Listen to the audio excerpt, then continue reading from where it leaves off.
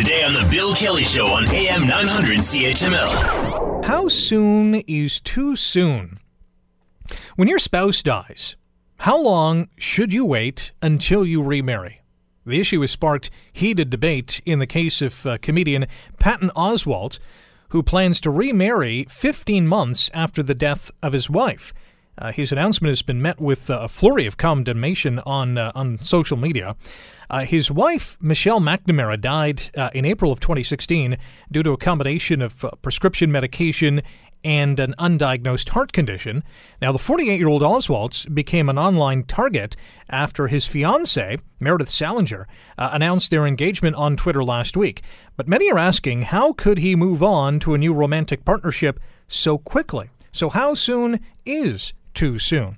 Here to talk about it is Jock McLaughlin, volunteer with the Partner Spousal Loss Program, Bereavement Families of Ontario. Jock, good morning. Thanks for joining the show. Good morning, Rick. Thanks to be on the show with you. So how soon is too soon? Well, in your intro, you mentioned moving on, and you don't. I don't feel move on. You really... I have a personal experience. I lost my wife 7 years ago, and within a year I was involved with someone else, Heather, and we struck up a relationship that's been ongoing since then. But it's you move with you. It's not a situation where you stop with what you were feeling in the past, but one where you carry it with you, you treasure it, you honor it, and you live life when the opportunity arrives. To me, it's a huge feeling to go through, a huge grieving process that you go through, and but you. If you're ready to love again, then so be it, as I said in the article. So really there isn't, and obviously there shouldn't be, a set number or a set time limit for people to say, okay, now I'm ready to move on to the next phase of my life. Obviously, everyone's different. It's a very unique situation to grieve. Everyone handles it very differently. The actual death and the circumstance of the death is one thing. Losing your spouse and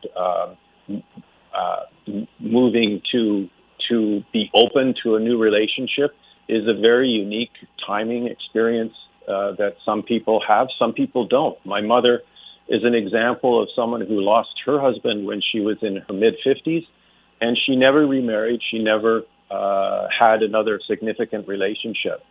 And so she chose to continue to honor the relationship she had and the love she had for my father.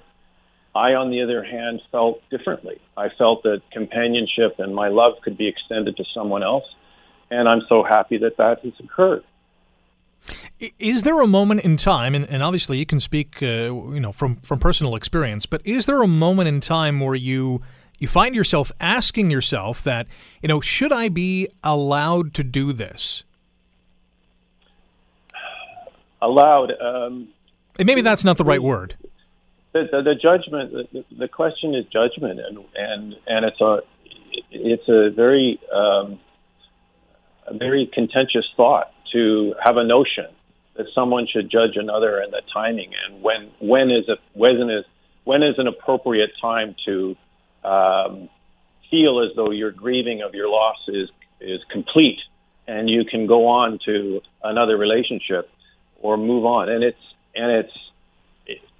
There is no complete aspect to grieving. Grieving stays with you. I still grieve for the loss of my wife. I have children, and we go out together and do things, and I through their growing up and maturing, I have this real feeling that my wife is so proud of them and so involved with them, and I have a huge grieving that takes place during these moments of intensity with my kids, and that that means that the grief that you care for and the life you had and the relationship you had carries through, even though that person no longer is with you. Want to hear more? Download the podcast on iTunes or Google Play and listen to The Bill Kelly Show weekdays from 9 to noon on AM 900 CHML.